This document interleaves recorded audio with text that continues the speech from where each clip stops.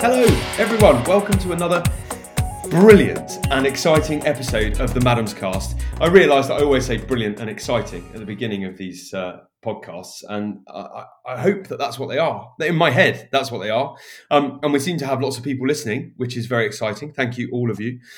Do remember to download rather than stream so that our numbers get bigger and people find it easier to find us. And then they can listen into the conversation too. And who knows, maybe one day take part in the madness that is the Madam's Cast, all about food, people, farming, and the planet.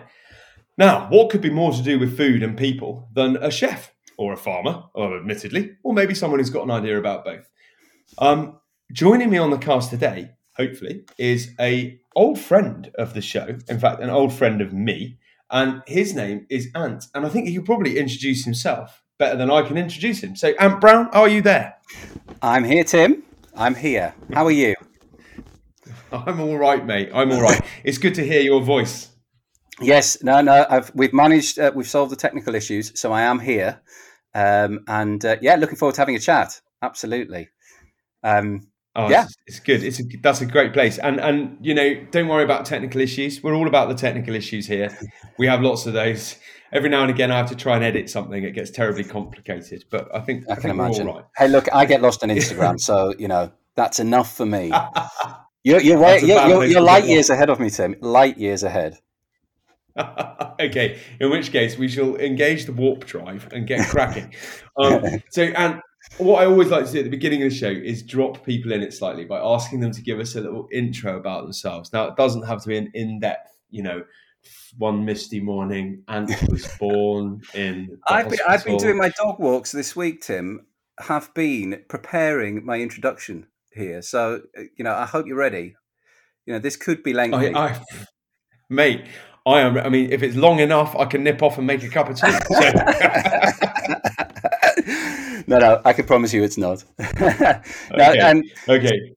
Well, I'll go for it. I'm Ant Brown. I am, as you have identified, I'm a chef, amongst other things. Chef, dad, stay-at-home dad at the moment. I have run done various things in my back in the distant past, but managed to find my passion with regards to food and cooking relatively late in life professionally, but have managed to create a career for myself, cooking, a private chef. I've started off in restaurants, but private chef, event chef, and sort of hospitality management, essentially, in quite a niche world. Lots of work in the shooting world, but also for clients sort of across the country and internationally. And more recently, working for a big charity here in the Northeast, sort of setting up their hospitality operations. So that's where we're at. Hang on. I'm interrupting. First interruption. Sorry.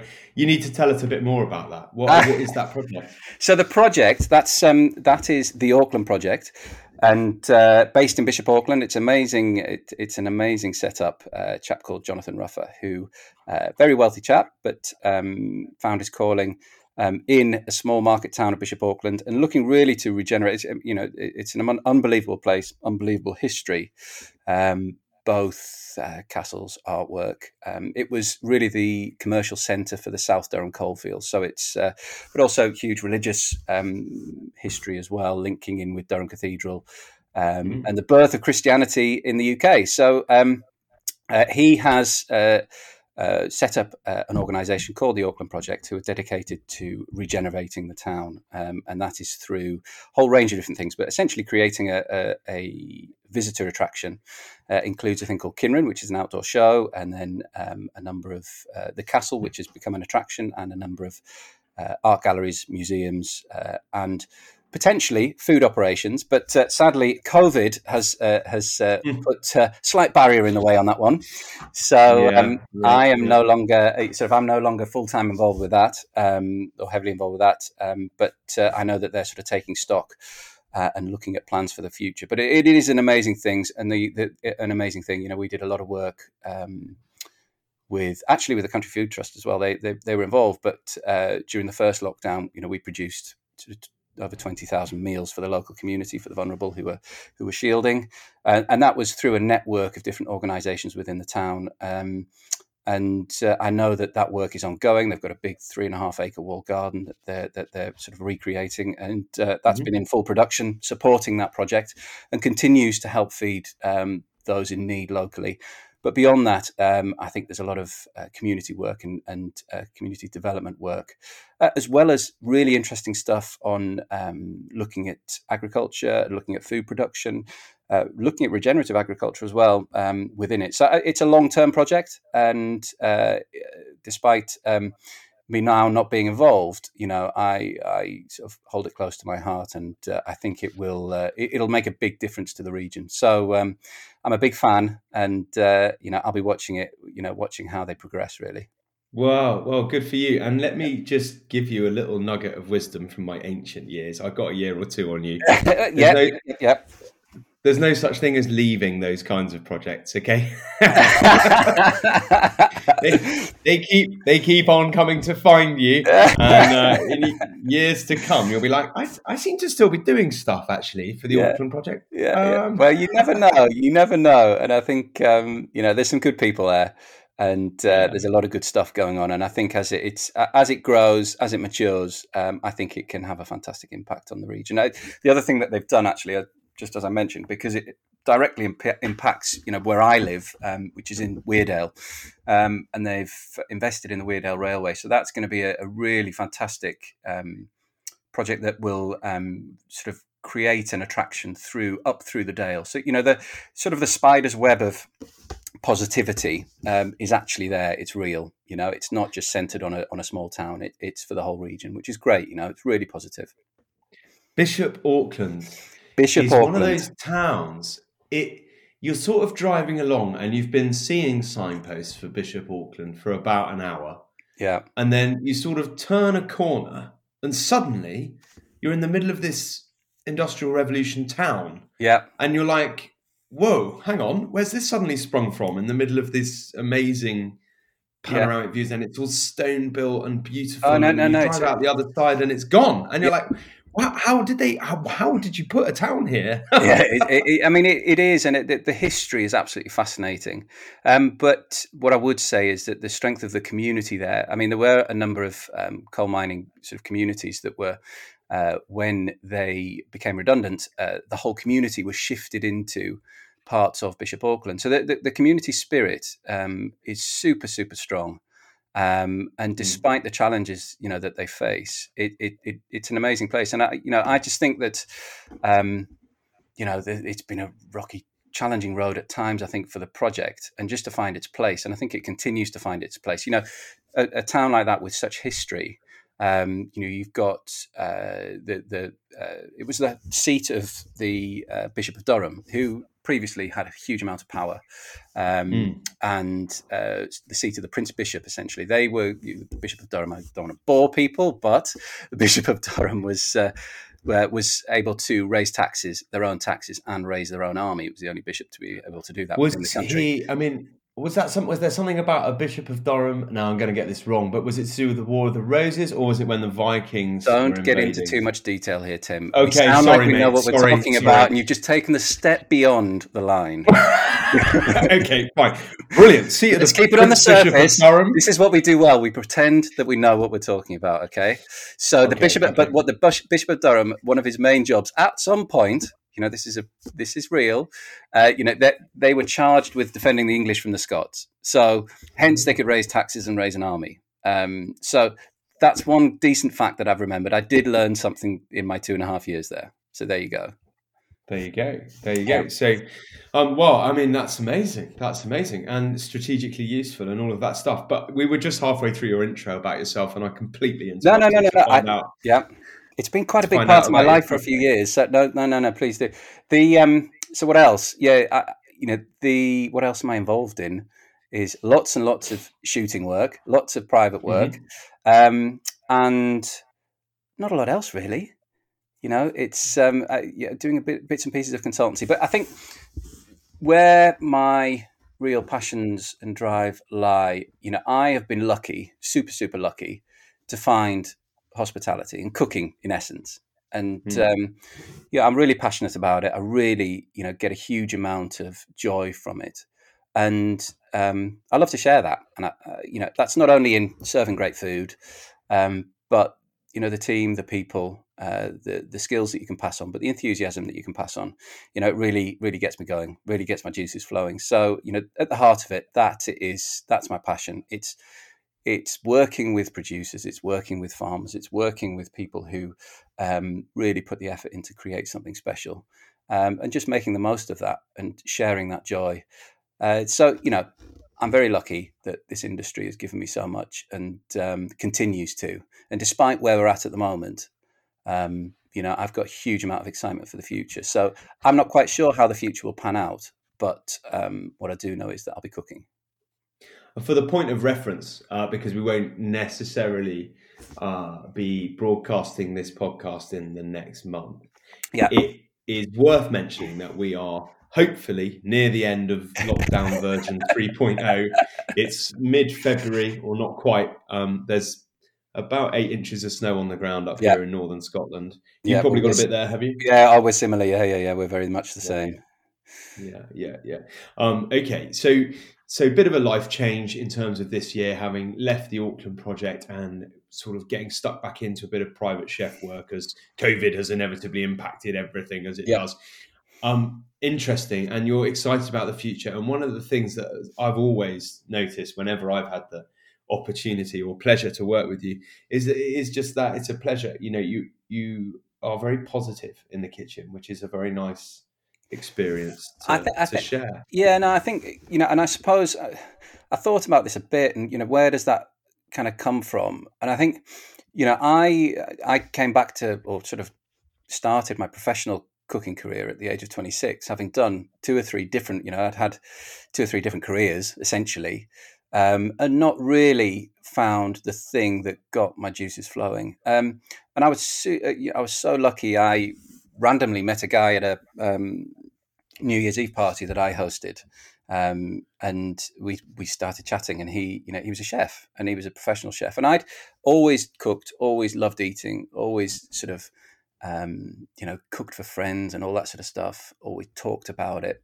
Loved to go and eat out. And this guy said, "Oh, come and have a look." A guy called Dave Underwood, who's now Orris and Sons, I think his business is called. I think they are making sauces. Is in Cambridge. Small batch sauces. You'd love it, Tim. Right up your street. Oh, nice. Yeah, Um, sounds good. yeah, but he said, come and have a look. And it was a restaurant called Le Trois Garçons, which was near Liverpool Street in London. And I went along, and I remember turning up at the kitchen. I was 26. I was working in recruitment. Everything was rosy. I was living with my girlfriend, now wife, all positive. But I knew that there was something missing. And I remember walking around the restaurant. It was like pre-service, so it was 6:30. I didn't know any of this stuff, but 6:30, 7 o'clock. And I walked around the restaurant 3 times, so nervous, worried about going in. And I went into the kitchen, downstairs into the kitchen, asked for this chap called Jerome, who was the head chef, a guy called Jerome Henry. And instantly, he made me feel welcome. And the lucky thing was that he also had come to professional cooking at a later stage in life. So he Ah, knew what that felt like.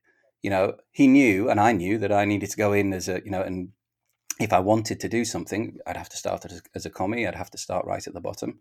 But he also knew that somebody who is coming to it later has a bit more maturity and has decided to be there and has accepted the mm. challenge of knows how tough it's going to be, and also knows how much work it's going to take. And so I think my positivity certainly comes from I feel lucky because I could have had a very successful professional career potentially in something else, but not been fulfilled. But luckily, I found the thing that fulfills me, uh, and so I'll always be grateful for that. And I just want to sort of be able to, for those people who also feel the same, want to give them the same opportunity. And for those who are kindred spirits, who you kind of, and I don't know what you think, but you kind of recognize that in other people. Mm. Mm. Those people who are happy to be there, who want to be there, who understand how tough it is, but have decided to be there. Not somebody who's fell into it or been trapped, or not to say that those people couldn't, can't make a go of it, but the people who want to be there. And it's such a positive environment when you get it like that. And as long as you are, delivering your skills, taking responsibility, being honest and open, all of the stuff that makes a professional kitchen tick, then, it can be a real pleasure, can be a real Yeah, pleasure. yeah. And I think there's a lot to be said actually for going to it a bit later, because I think, certainly I know from my own experience as a very young man in professional kitchens, Hmm. I probably didn't have the emotional vocabulary nor the intellectual, dialogue to Mm, be able to express necessarily some of the frustrations or difficulties with it. yeah. It was a very strange environment to find yourself in without much uh, background, if you like. So No, and there I think isn't. that's a good thing. I think it's better now, but there wasn't much of a safety net either. And I Mm. never saw that. A lot of kitchens, the full blown professional kitchens, it's kind of a dog eat dog world, but to an extreme level. And where you get to a point where there's abuse and violence and all this sort of stuff, I have seen that, Yeah, as I'm sure you yeah, have. yeah, yeah. And it's not. Nobody should go through that for anything. I No, no. understand the dedication, the drive, and the passion, all of that sort of stuff. But when it turns into persistent abuse, Yeah, which people don't quite realize how it did. But as I say, I think it's fantastic that you see signs, significant signs of that changing. And, I think you can skin the cat in a different way. Yes, you have to be driven. I think one of the big things that people have to get over, is that directness, that instantaneous response that you require. And that therefore, the message might be delivered in quite a direct way, but it's almost like professional sport in that sense, where what happens on the pitch stays on the pitch and you move on afterwards. But it can be done in a certain way, and I think it can, it can. I think from the impression I get is that professional kitchens are much more forgiving environments now, whilst not giving away on their standards. I think they are getting better. And I think you see a lot. I think in general, the awareness around mental health and the challenges that people face. I'm certainly better educated on that front. I mean, Mm. the past 6 months has certainly, given some inquiry into that from my own personal perspective, and I think it's interesting to remember what it feels like to be slightly lost in that sense. Mm. And Mm. it's difficult. It's really difficult. So I think it's really about showing compassion, listening, talking, giving people environment to talk about it. But also, you've got to be direct, you've got to be strong, and you've got to be driven to be good at anything. Okay, so after you'd bullied and shouted your way to the top. Yeah, that's it. Exactly it. Exactly it. Is that? I mean, literally sugar coated that completely, didn't I? Brilliant, brilliant. Okay, and then from there on, you've fallen into some brilliant event-based work and some incredible, very high-level private chef work. It has to be said, and that led you to the Auckland project, and now we find you here. Yeah, yeah. I think And well, sorry, Tim, but just come to on, go through that journey slightly. I mean, looking back on, I was doing supper clubs in various different venues, in a yeah, yeah, fishmongers, in a butcher's, in country houses, and I just, you look back at some of the stuff that you do, and actually, it's some of the best times, but professionally, from my perspective. And we're now in that sort of place again. It's about starting again and recreating that environment and recreating that attitude. But Mm. yeah, it moved on, but no, it's been really good fun so far. Amazing, Yeah. amazing. And do you feel excited and invigorated about the challenge ahead? I do. I do. I think the best thing is I'm scared. Yeah. And that, the blood is bubbling again, and I hadn't had that for a while. To be fair, the role at the Auckland project was relatively, because it was in a sort of a build phase, so it was looking at it slightly more strategically and or Mm. trying to, and creating venues, creating ideas, creating concepts, and trying to get them built. I think I wasn't as hands on, and I missed it, to be fair. And I think this gives me the opportunity.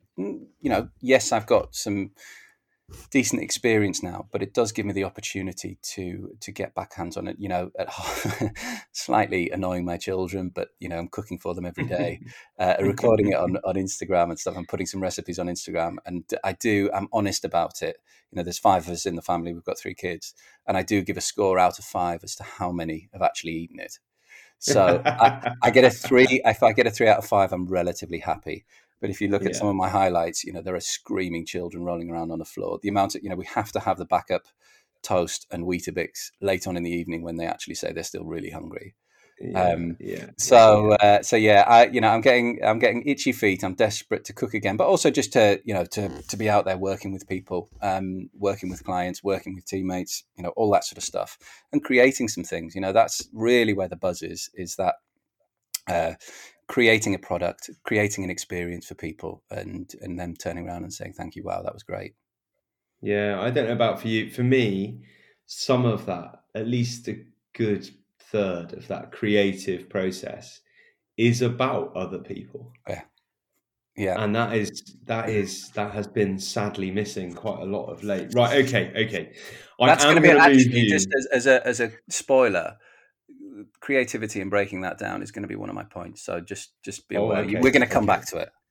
All right. So this is since you brought it up, let's do it. Okay, we're going to step through a rift in the chef time continuum. Okay, and once we go through there, you're in an identical copy of this world. However, you have the ability to change 3 things about the world of food, and they can be as infinitesimally small and personal as you like. They can be as macro helicopter view, far-reaching as you want. They can be about policy. They can be about pepper. They can be about anything you want, and it's a very, very wide remit. And I will do my best not to interrupt, but I might chiver you along. I may well interrupt. Tim, I'm not quite as sort of erudite as you, so you might be able to help me sort of maybe pick apart some of the questions that I have, the queries. Maybe let's call them queries. Okay. But the first one, going on about creative. I mean, I think this stems from actually when we spoke the other day, and you sort of mentioning about being creative and being a creative chef. I mean, what is that process? Labeling it as an art form, almost sort of linking it with an art form in terms of being creative. What does and I think what I'm trying to get at is that I think people find that quite intimidating. I think that people think it's some sort of magic or stardust that people hold, and that they are either creative or not creative. I think it goes back to maybe school as well, where you have the sort of the arts and the sciences, and those who are in the arts and generally perceived as being more creative. But I think in the kitchen and in any sort of if you're working at a high level, producing high quality products and experiences, yes, there is creativity, but what does that actually mean? Labeling it, to me, it's really about that passion and drive, because I think, and if you have found the thing that you just want to do it every day, and I was trying to communicate it with to other people through, I enjoy peeling carrots, and that, as much as that sounds silly, but it's such a part of the process of doing each thing as well as you can ends up creating something that is really, really good. And if you practice your skills and you're good at it, then it frees up headspace to look at the possibilities, to look at what the options are, where the opportunities are, and where you can maybe look at something slightly differently and come up with a different solution that could be better. And I think people labeling chefing specifically, if we're talking about that, as a super creative, I do think that almost acts as a barrier for some people, because they will think, well, I've never been spoken about as being creative or being creative. Do I have to sit here and dream up ideas? You see a lot of young chefs and a lot of maybe home cooks coming up with some sort of crazy combinations and all that sort of stuff. But actually, it's about, to me, it's about that energy, drive, passion, really wanting to be there, not being hampered or hindered by the skills that you learn, and not copying everything that anybody else does. But it's actually, if you can develop your skills to a point, as I say, it's the same as anything else. It frees up space in your mind to be able to think about things as to how they might fit together. I think the only two places that I found that feeling for myself, and I'm a mad keen on cricket, and played a lot of cricket when I was younger, and the space that you get into when you're batting and you're batting well, and you don't actually have to think about it. If you can find that place, that is where you can be creative. That is where you can come up with new solutions to similar problems. And Yeah, but you need to be able to deal with a lead break and a cheese roll first, right? you do. But it's almost as if some people have a free ride because they're creative, and some people. To me, it's not about that. It's really about dedication and hard work. And I feel that, it is 95% hard work and 5% magic, but it isn't magic. It's about using your skills, developing your skills, being able to express yourself and free up mind space to really think about, uh, I've seen you do this, turn up and, here's 5 ingredients. What are you going to do with it? And the fact is that almost certainly you've used those 5 ingredients previously on a number of occasions. You have a number of set different formulas, but it may be that day, one product, let's say it's a pheasant or a partridge or a teal, for instance, you go, wow, that's in perfect condition. That is a fantastic ingredient. I'm going to make that the centerpiece of this dish. And that is about experience, but also the ability to free up the mind to say and recognize that is a great ingredient. It's not that potentially it's the most expensive, but that is a great ingredient. I'm going to build my dish around it. And, I would just wish that myth around creativity that I feel intimidates some was busted slightly. And, people realize that it's completely achievable. It's completely achievable. So yeah, Okay. first So rant over. I've got to try and sort of put that into some kind of one-liner. So the best I've got at the moment is change people's perception of the creative process. Yeah. And I'm thinking about people coming to cooking. I actually, what I'm really thinking about, one of my great challenges, and I think there's a theme running through all of my points, is that connection with food. And I think that getting people cooking, I actually think that the lockdowns have been really good for this. I'm looking at the talk I'm having on the communication I'm having with people on Instagram and other channels where they want to find out, they want to know. I was chatting to a guy today who he's actually a land agent. I would never have thought was into cooking, but then I see him post a roast hare dish, a roast loin of hare, and I'm like, wow, that's fantastic. He said, oh, one thing I'd really like to learn about was making sauces, and I'm like, well, of course I can put something up to help that. So I think that just the barriers that exist to people getting involved in cooking, again, this goes back to me and the joy that I get out of cooking, the joy of the process. Cooking, again, even at home, is like therapy to me. And I just want to break down those barriers so that everybody feels that cooking is accessible. Going in and doing something, making something, it's not scary. And, being prepared to take a chance and have a go. And as I say, the whole myth around creativity, to me, I do see it as a barrier, because you can create good food. You don't have to go out and be complicated or go out and get the best ingredient. Yeah. But I think I'm gonna whack this in there. You're going to call me on it. No, I'm not. I'm with you, right? But here's a slight mind bender. Okay, every mistake is a lesson. Yeah, it teaches you something.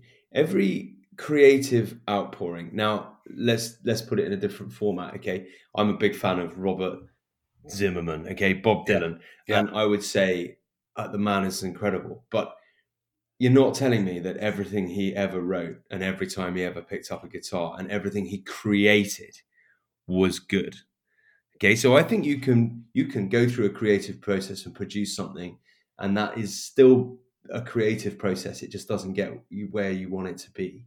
So I'm sort of with you. I'm with you in that it but I think mustn't be seen that's as a maybe barrier. You've got to learn the skills, right? You've got to do your time. I get that. Yeah. But I defend, I think, the existence of creativity within that. Oh no, and please don't think that I think it's more to do with understanding what creativity is. Yeah. And maybe that's what I'm getting at, is that creativity isn't magic.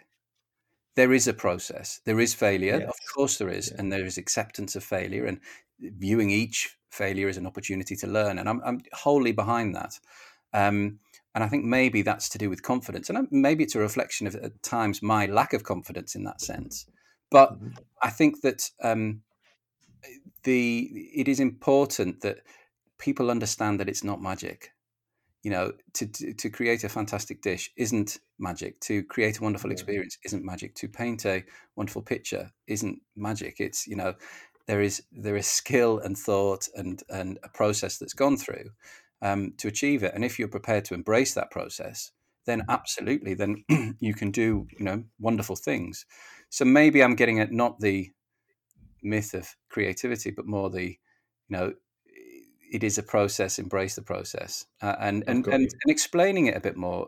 Being a bit more open about that, because I've always, as I say, I've always found it slightly, and maybe I am talking about myself here, but I have found it slightly intimidating, and maybe it's never sat on my shoulders comfortably when somebody turns around and said, "Oh, you're really creative," and I'm like, I've never considered myself to be a creative person. And I just think that at times that could intimidate others who, like me, maybe feel that they're not creative. Interesting. Interesting. Well, thanks for clarifying that, Broth. That's sort of Have that's we? come together really nicely. No, I totally get it now. yeah. I was hoping it was going to be a consomme, but obviously not. Well, I think it. I know. I think it is. I mean, it's a clear broth. We'll argue about its geographical name later. But I'm totally happy with that. The creative process brackets changing people's perception Yeah, of what creativity means within our spectrum of kitchens. yeah, Right. yeah. There you go. Got That'll do. got it. That'll All do. right. Yeah, Well, you put that well, and I'd never really thought of. It's an interesting point because I'd never thought that the idea of something being a creative process would put someone off it. Like I would never have thought that the idea of saying to someone who wanted to be a carpenter, "Oh, that's a good creative process. You'll enjoy that." I would never have stopped to think that the mentioning that was creative might yeah. have But the put them fact off. is that you said it's a process, which actually makes it different. I think that saying, "Oh, that person is really creative," and you think, "Oh, I'd like to actually be quite like them," but nobody's ever called me creative. You know, Yeah. I agree. I think that's part of it is that people don't appreciate it as a process. Um, uh, but yeah, we could go back into the consomme here, but let's not. No, let's not. Let's leave out the bones. Leave it. We'll leave it for later. Okay, and well, that's done. We can change that. That's not a problem. You've got the power. You've got two power ups left. Okay. What are you going to go for So number two? there's one that is quite straightforward, and there's one that probably is quite rambling like the last one. So should we go for the straightforward one? Should we do the do sandwich thing, and we'll try and get this one clear? All right. Let's hear it. Let's Lead hear it, shot brother. in Yeah. shooting. Lead shot. Let's ban it, please. Done. Okay. Game. I mean, there is no further conversation to have in my mind. Yeah. I think, I've spoken to a couple of people reading a few things, and I just think that I've worked with a lot of game. I've cooked a lot of game, and I've had the benefit of cooking some of the most amazing produce and eating it as well. And I think there's always been something holding me back in terms of promoting it greatly. Now, the question over shooting or not shooting, I get that as a moral question. And I think that's not suggesting that's black and white, but I think there is a clear definition of whether people want to be involved in that or not, or eat products from that process or not. And I can understand that. Mm-hmm. But I think I think there is a huge responsibility of those people who do go shooting to understand that they are producing food for the mass market, or producing, or not. I hate to say the market because I'm suggesting that it's a commercial activity. They're doing it for enjoyment in the vast majority, but that food is going into the system, and they have a great responsibility for giving or producing it in a way that is healthy, safe, and makes the most and justifies the death of that animal. Yeah. And I think Yeah. it's so important, and I feel greatly motivated and quite confident and comfortable promoting game if it is, if it is safe to eat. And I'm not suggesting that we eat game. I feed game to my children, not all the time, but I do.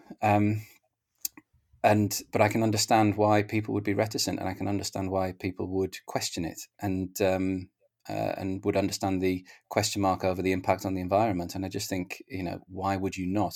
Get the technology right, and make it happen. Yeah, it's very simple, isn't it? Is there a viable alternative to sprinkling the countryside with, let's face it, tons of a toxic metal? Yes, Yeah. there is.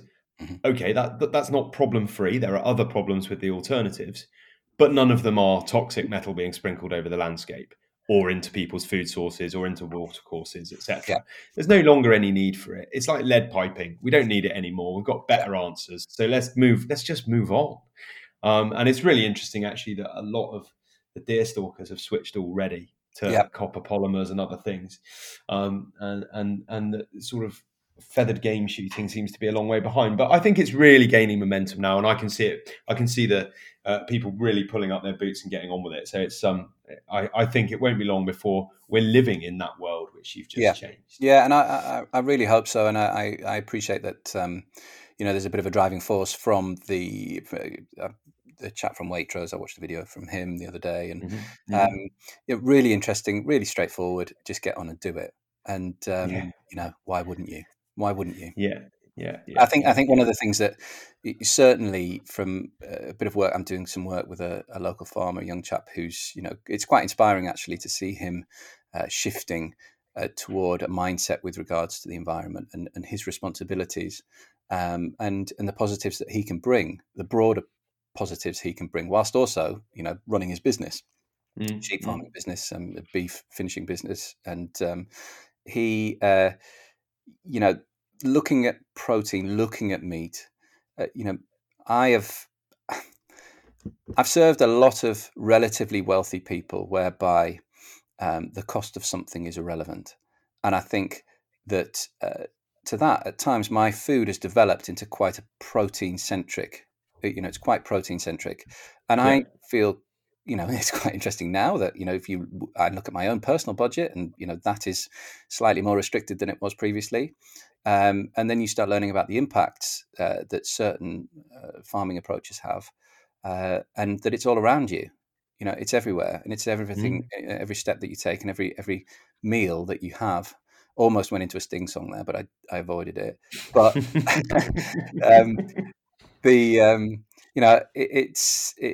it's so important that we really understand where this stuff comes from, where your protein comes from, and how you can reduce your intake, whilst also understanding the stuff that you do eat comes from a responsible source. And I think it's really. Hang on. Are you trying to wedge two things into point number 2 here? Well, it's sort of, it's general ramble. This is general ramble opportunity. No. If you think you can get that past me, when you must think I'm as green as I am cabbage looking. No, but I do. Come on, right? You must see the link. All right. What I really want to see is that I think there's an opportunity from some sort of the regenerative food movement that we're seeing, that gaining momentum. And I love the way you described it the other day. Old hippies like you who've been beating this drum for a long time, but and you're not that old, but it's. But I just see that game can be part of that. It's a protein source, and again, I go back to the arguments about shooting or not. It's a different discussion. That's a discrete discussion. And one for another time for another situation. But in terms of meat, protein going into the system, it's so precious? Why wouldn't you treat it with the utmost respect? And I think there is there's a weight of responsibility of those who are within the shooting world to do this quickly and get on and do it, and not bumble around and not sit at committees and lots of different organizations arguing about it. And I know there are great organizations out there making an effort to try and make it happen, as well as other things. But get on and do it, because there is a groundswell with regards to sort of regenerative food. And I think as you look at millennials and their interest in where their food comes, their interest in spending money on food and getting involved in much more environmentally based issues, I think the shooting world needs to keep up, because otherwise they will very, very quickly be looked at and tarred with a very dirty brush. And the day that we lose the ability to eat a delicious, tasty partridge or a nice pigeon, that is going to be a massive loss in my mind to the culinary platform. And pigeons are such a sustainable meat. There's huge, as you say, way too big a discussion to have now. But yeah, I'm totally with you. Lead shot is gone. I'm with you, and I like the way you framed it, actually, because it is part of a much wider picture. And I think someone said to me once, only people worried about this are the people that shoot and the people that don't like them shooting. And I thought, well, I think that's true for a lot of the argument, but it's not true for this bit. Because if someone said to me, do you want to feed your children a toxic, metal polluted animal? In any other format, you would go, what? Hang on. So I would never say, okay, hey kids, there's a tiny bit of mercury in this. Don't worry about it. Don't worry about that. It'll come out in the bath. It's not like that. So yeah, I'm with you. I'm totally with you. I'm totally with you. Number 2 is absolutely okay. So at least we've got one clean, clear situation. Yeah, got it. Bingo. It's gone. Good. Last chance saloon, buddy. Well, again, completely not formed in my head. Interested in your views on this, because it's about food education, and these are just issues, all right, that just bubble away. And what has frustrated me from the age of 12, all right, I'll tell you briefly about my education around food in school. Yeah, I remember one incident throwing meatballs at a dinner lady. I then was chased around a room by a friend with he was shouting lardy bread. He had this lard bread. No, the game was there was a dinner lady. This was many years ago, and she looked like a meatball. So the challenge was to throw a meatball into a hat. It's completely. I was very young. I was quite naughty at school. So that is puerile. That is puerile, and it is totally unacceptable. But it is also very, very funny. Yeah. Okay. So then another occasion, I was chased around a room by one of my best friends. He had a lardy bread dough, and he was swinging it around his head. And for that, I got locked in a cupboard for 45 minutes. A small dry store by the teacher. I was also caught drawing dirty pictures and giving them to a friend in a home economics lesson. So what I'm trying to say is I was slightly distracted. It was obvious I was slightly distracted in my home economics lessons, and I think it wasn't inspiring. Now I know that the world has changed, but I just get the feeling we're starting to think about secondary school for our kids. I mean, obviously it's a long way off still. My oldest is 7, but just thinking about it, and you look at the curriculum, and where does food feature? I know there are stand-up or operations at schools that place food at the center of it, but I just feel that, and hopefully out of COVID, that maybe it will come higher up the agenda. But if you look at poverty, health, sustainability, regeneration, confidence, teamwork, all the things that are great about food, none of that, in my experience, was talked about at school, and I don't understand why.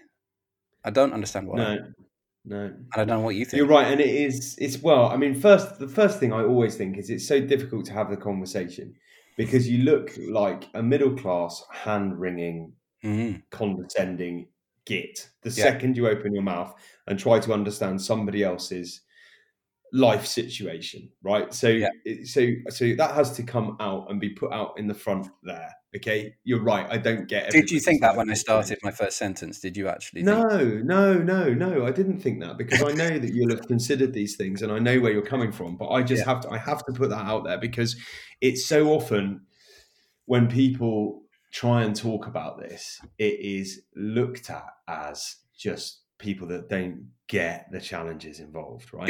There's no need, right, for schools on their own to deal with teaching people how to eat a healthy diet. that has to be part of, and to appreciate their food and to treat it with respect and to understand where it comes from.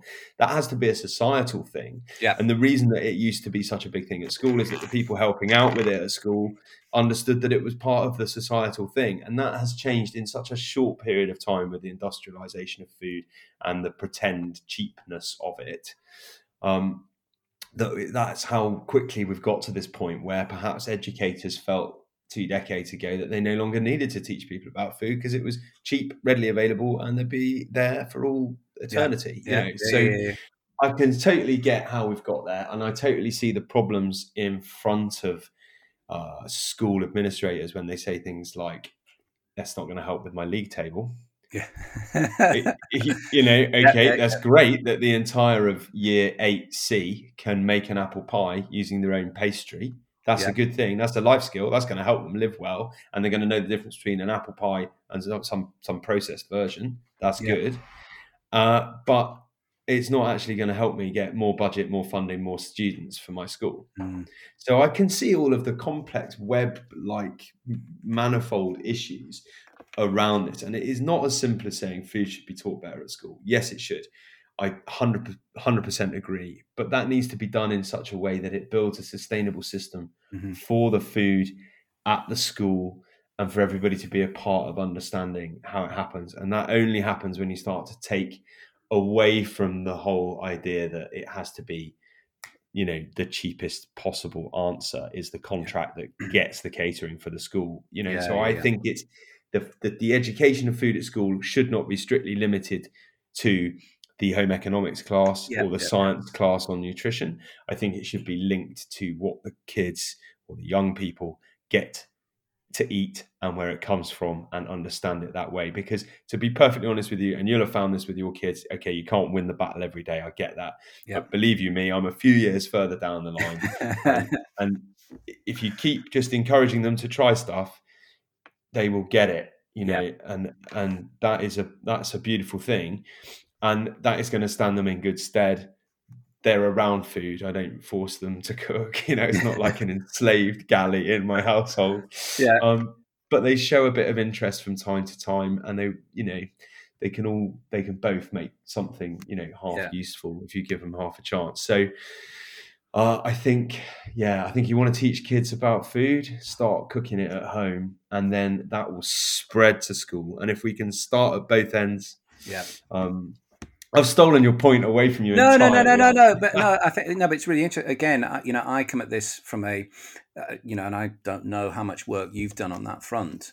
I think it's one of the things that you observe, and also as a parent, as you've identified, it's something that you think a lot about.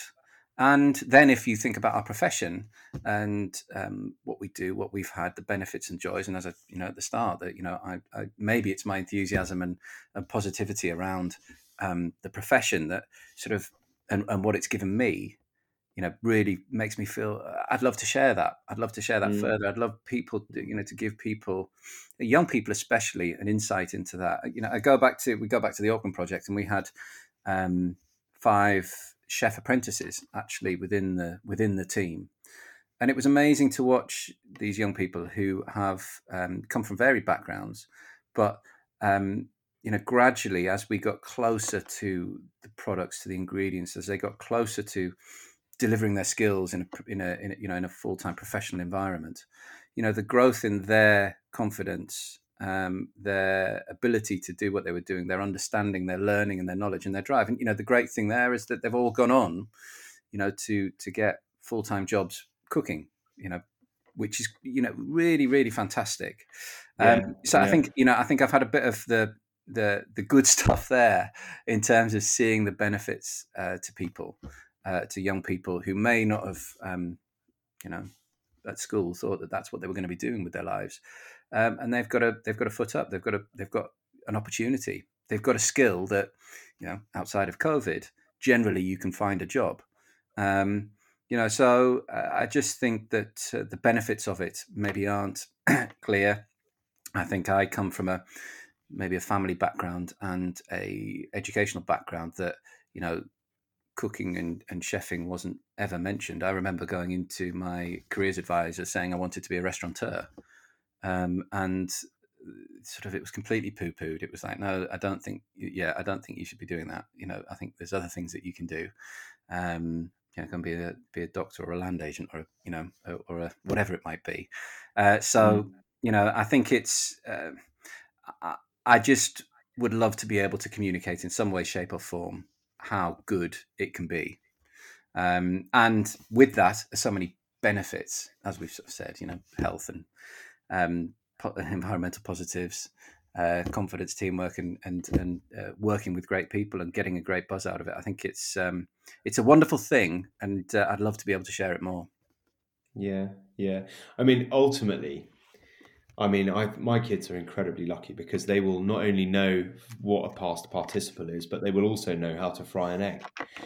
Yeah. And I think when I was at school, it was very much a case of one or the other, and quite often neither, because if your only place you were going to get taught about food was at school in your food science lesson, then you weren't going to learn anything other than there are still Monster Munch in the dispenser at the sports centre. I was trading in gobstoppers. It was chomps. It was chomps in my school. Buy them at 10p. Buy them at 10p. Sell them at 12. You're in the money. Exactly. Yeah. There you go. Do a bit of pitch and toss on the side, and you could be up £2. You could literally make a couple of quid. So, there you go. Absolutely rolling in it. Brilliant. Okay, and well, you can definitely have food in its broadest sense at schools, I think. Yeah. Food at schools just to be better. And like I said, there's some wonderful examples of schools doing it really, really well. And, I'd love that to spread. I'd love that. And I'd love to be part of that. I'd love to be involved in that sort of thing. I mean, I can't do it full time, but, that sort of thing and getting involved and helping and supporting that process, that's something, and it's something maybe locally I should reach out and do. Go for it, man. Take some action. Go for it. Take some action. I'll come and give you a hand. I'll cook in your school with you for a day. No drama. They love it. I'm up for it. We can bring them in on the creative process of it. There you go. I like it. Sprinkle some lead-free shot on there, and away we go. Fantastic. Okay, and well, I mean, we've navigated 3 relatively complex issues whilst keeping it sweet and not getting too far off the garden path. Done all right. I'm very pleased. Yeah, really, really good. And not entirely the 3 points I would have. I think I'd only have guessed one of those from you, actually. So that's pretty good. And that would have been the food at schools one, I think, because of your recent charitable involvement with the Auckland project and understanding that. So that's interesting for me. And as a regular listener to the Madam's Cast, obviously, you will know. Liar. you will know that you're allowed to now have a bit of fun. Okay, you're allowed to choose a desert island style food book that you'd like to have with you. It doesn't have to be a cookery book, but a food book that you can have on your little desert island of choice. See, again, I'm realizing something about myself here, Tim, that I just can't decide on any of it, and there's a load of different rules that I need to put around this. I need further information, but are you going to give me any further information or not? Well, it depends what the specific information is, and then you're allowed to choose a drink that you'll have while you peruse it. Yeah, and then I like you to nominate someone alive, dead, real, fictitious to come on the Madam's Cast. They don't have to come on. It's not a committed for them kind of scenario. It's just a little bit of a game we play, which is quite fun. Some people can come on, some don't, some can't because they don't exist. The food, so your desert island could be a desert island of choice. It doesn't have to be your atypical desert island. It's just somewhere where no one else can get to. You're going to be there for a while. You've got some time on your hands. What book about food would you take with you? Okay. And what would you have to drink if you had a choice of anything you wanted? But there's so many wonderful whilst perusing it. So there's so many good books and there's so many wonderful drinks. All right, let's put that out there first. Yeah, no, we know that, but we're not doing a top 10. We're not doing a rundown. Just you might come on the Madam's Cast again in 20 years' time and choose some different ones. it's fine. It's fine. Just grasp one and go with it, Okay, and then tell me why. we'll go with Dan Barber in the third plate. Okay, and the reason for that is that there's lots of stuff in there, and it's really interesting, and it's great storytelling. Some of it is a bit over the top, and I don't know. But the joy of it is, and what it gave to me when I read it was it facilitated me or gave me the tools to be able to make a difference. And the reason I say that is that he talks a lot or quite a bit about flavor and chefs using flavor as a way to communicate what is good within a food system. So, a carrot that's grown in its perfect environment, looked after properly, and from a sustainable system, actually tastes amazing. And if you, as a chef, can help it express itself, then that is your role, and you can communicate with your customers, your clients, whoever it might be, anybody who is eating your food. That great flavor comes from great ingredients. They come from healthy soils.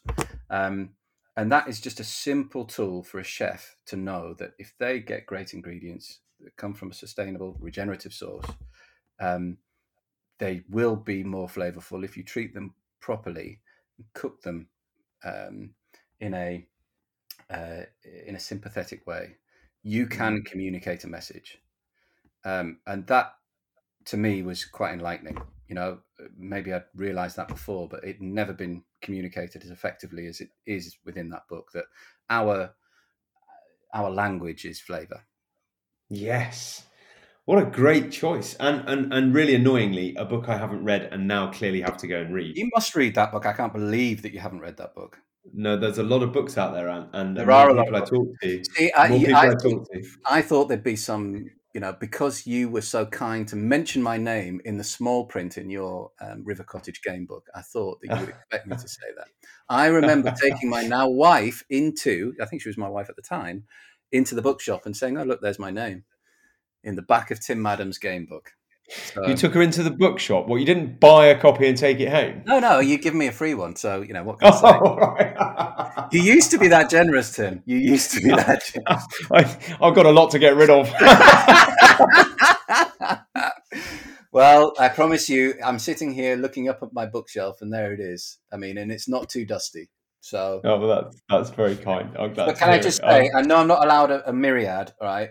But the one that's inspiring me at the moment, okay, it's a bit older, but it's Prashad by Kushi Patel, and it's a vegetarian. They went on. Do you remember the Gordon Ramsay show that was like two competitions between two restaurants, and they would both cook in two kitchens next to each other? Anyway, they were one of the restaurants, and my sister got me the book, and it's like vegetarian Indian cuisine.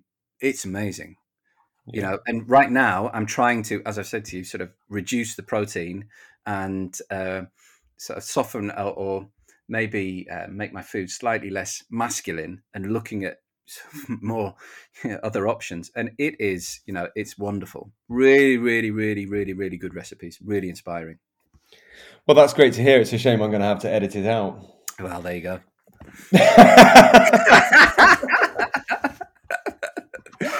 Okay, so while you're having your delicious celeriac pakora with a 3-lentil dal. See, now that impacts upon my drink, because that was the other question mark. What am I eating? Well, you're not eating anything. You're reading a book on a desert island, which might not be a desert island. I mean, it's vague. I'll give you that, but just choose a drink, Ant. Okay, sorry, whiskey sour. Let's go with the whiskey sour. Oh yes. Oh, and now I'm going to ask you a question.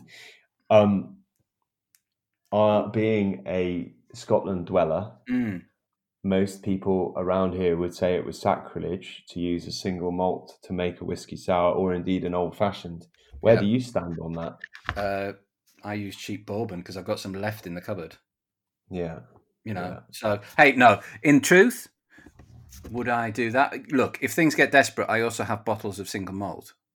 Yeah. And therefore I could, in my next visit to to your podcast, I could update you. But the truth of it is, at the moment, I'm either using Johnny Walker Red Label, or Yeah.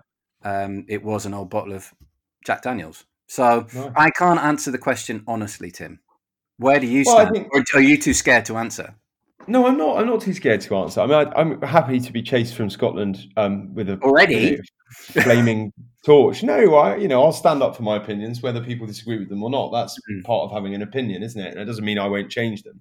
But my feeling is that the Scotch single malt whiskies have such unique flavour characteristics that why wouldn't you use them to influence a cocktail so that you could get different dimensions of effect?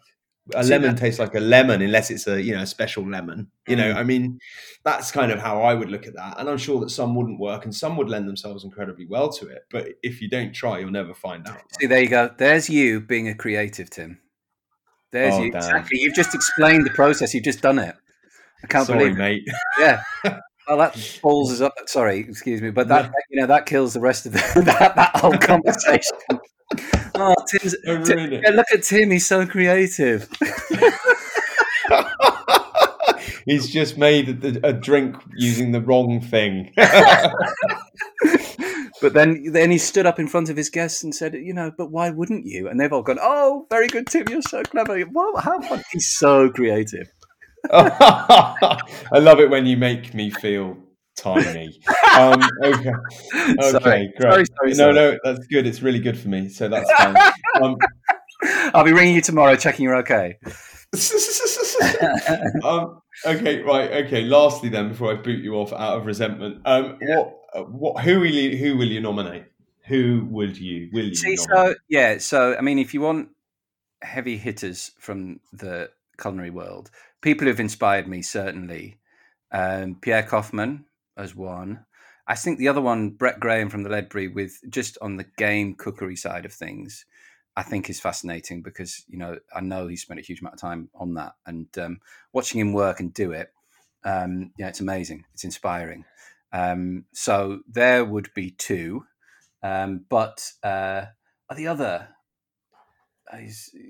Tarquin's quite a good one. Tarquin Millington Drake, simply because he's got the most cool name, and he's a great photographer and great fisherman and great host, and would be really, really good to chat to. So yeah, let's say Tarquin Millington Drake. Let's do that one. Okay. Well, I do. Yeah. Okay. Well, they would all have been great, wouldn't they? And in fact, Brett Graham wasn't he in the kitchen the first time we cooked together? Potentially. It could well have been. I think he was. I think he was making me boil something. Was he? Oh God! Oh yeah. Were you one of his kitchen hands? You and I, and potentially. Yeah, we were. I definitely was. I think, but I've definitely stolen some of the ideas he used that night. And yeah. Oh, I've dined out on poaching grouse since then. Yeah. And hay smoking stuff, I mean, that's, I do credit him with it. I do tell people it's his idea. When we remember. When the conversation goes that far. Whilst they're applauding. Oh dear. Yeah, very good. Brilliant. Okay, mate. Well, look, I mean, what an absolute blast it has been to have you on. And thanks so much.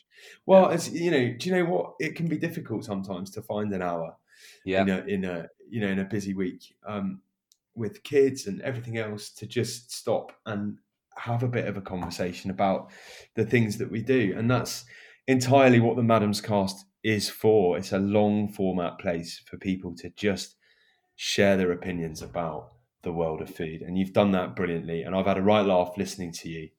Good. Well, although I don't drink during the week. I try not to drink during the week, and right now all I want is a whiskey sour. So that's a bit of an issue. I know. That's bad, isn't it? It's not bad, actually. What are weekends anymore, Tim? What are they? Well, there you go. What are they indeed? And brilliant to catch up. Best of luck for the future. Thank you very much. Great to catch up with you. I'm looking forward to keeping an eye on what's happening with you, and I'll let you know. I'll send you a copy of the pod before I send it out so that you can be grumpy about the bits I've cut out. Hey, look, it's all good, man. It's all good. No, allow me to be funny, Tim. Come on. At least, sort of. Well, leave a couple of your laughs in there. Oh, I always leave my bits in. Don't you worry. Hey, It's I have no doubt. brilliant. Right. Awesome, man. Great to chat. Yeah, you too. We'll be in touch. Cheers, mate. Take care. All the best. Bye. Bye.